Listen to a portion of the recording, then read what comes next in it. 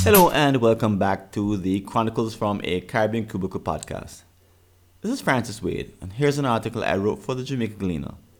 It's entitled, Should Your Board Interfere with Company Strategy?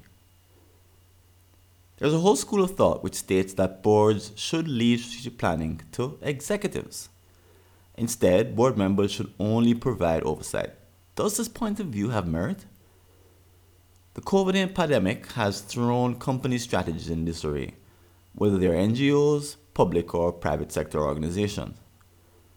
Suddenly, reliable bedrock beliefs have been suspended as evidence pours in that a new normal is being born.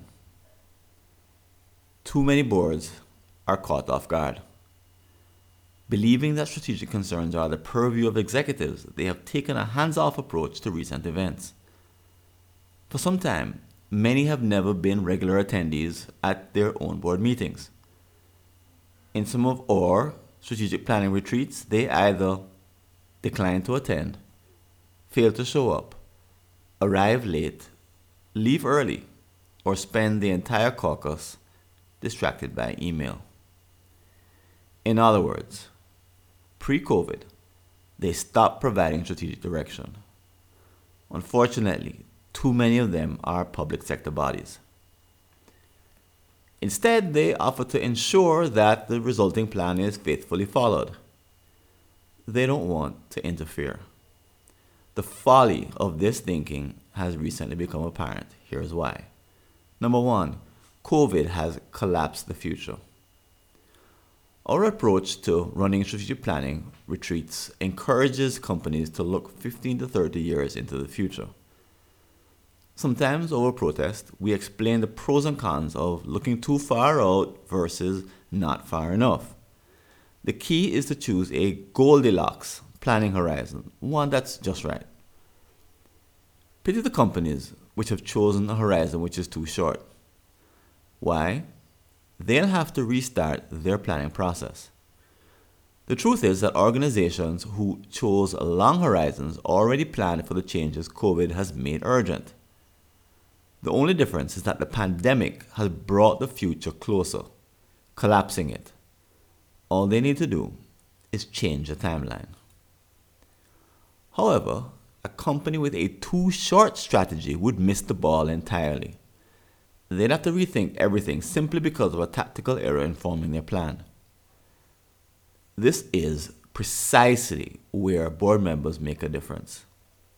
They are usually the ones pushing for longer horizons. Their absence makes this mistake more likely to occur. Number two, fresh new eyes are necessary at the top. The pandemic has shown us what it's like to be completely blindsided. However, it should also predict which individuals will rebound first. Those who are younger and newer to the organization have an advantage. Just observe how they adapt themselves to the use of an app such as Zoom, which has assumed a central role in most companies. Contrast that reality with some leaders.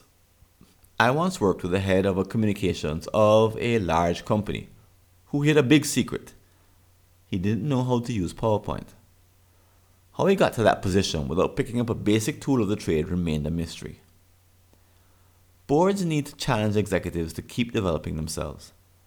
They should also welcome fresher, younger eyes into their ranks to prevent companies from becoming stale. As such, boards need to properly estimate how in touch they are. Unfortunately, many fail to include digital strategists in the boardroom, so it becomes difficult to provide proper guidance on the most challenging issues of the day. Number three, bringing back the best employees. Today, CEOs are looking around the office, shaking their heads and wondering, why did I ever think we needed so many people? Now, their suspicions have been confirmed. When some employees stayed home and contributed little, they weren't missed. In other words, their prolonged absence wasn't a problem. Can organizations simply cherry pick the best employees, pay them a bit more, and let go of the rest? I predict that the new normal will force them to do so within the limits of the labor laws. Outsiders may complain that they're just being greedy. However, executives may point to the need to survive the first worldwide disruption in business to occur in our lifetime. They are more likely to switch to a more digitally savvy workforce that can manage itself without being watched. Individual salaries may rise by so doing, but the number of total employees may fall. Overall productivity should increase even as payroll costs are cut. Boards should also prevent executives from rushing to return to a pre-COVID status quo, which wouldn't be sustainable.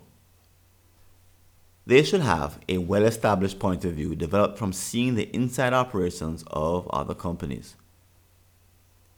These are trying times, and the cozy collegiality of the boardroom must give way to the committed few who are willing to take a stand in an effort to keep companies afloat.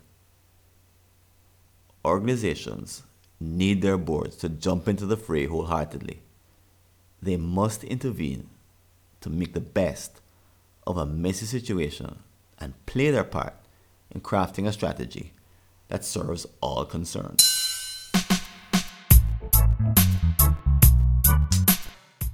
Thanks for listening. Do you have an unsolved problem in your Caribbean company related to strategy, productivity, engagement, or business process improvement? Just visit a searchable listing of all my prior articles and you may be able to help yourself to a fresh line of thinking. Go to blog.fwconsulting.com or see the show notes.